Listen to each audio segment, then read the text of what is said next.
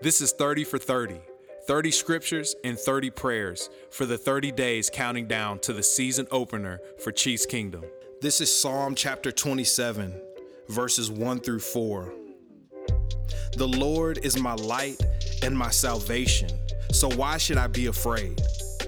The Lord is my fortress, protecting me from danger, so why should I tremble?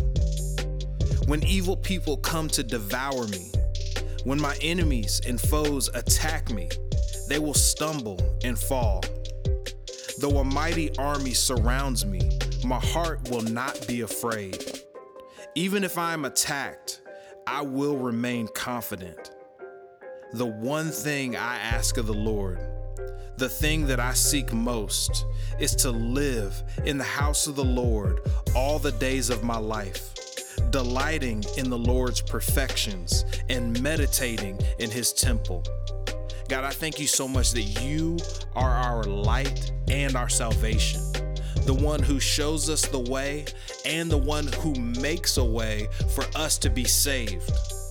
God, we ask the question, who should we be afraid of? And the answer is nobody. God, we ask the question, what situation should give us fear? And the answer is no situation. And that's because of your power. That's because of your love. That's because of your ability.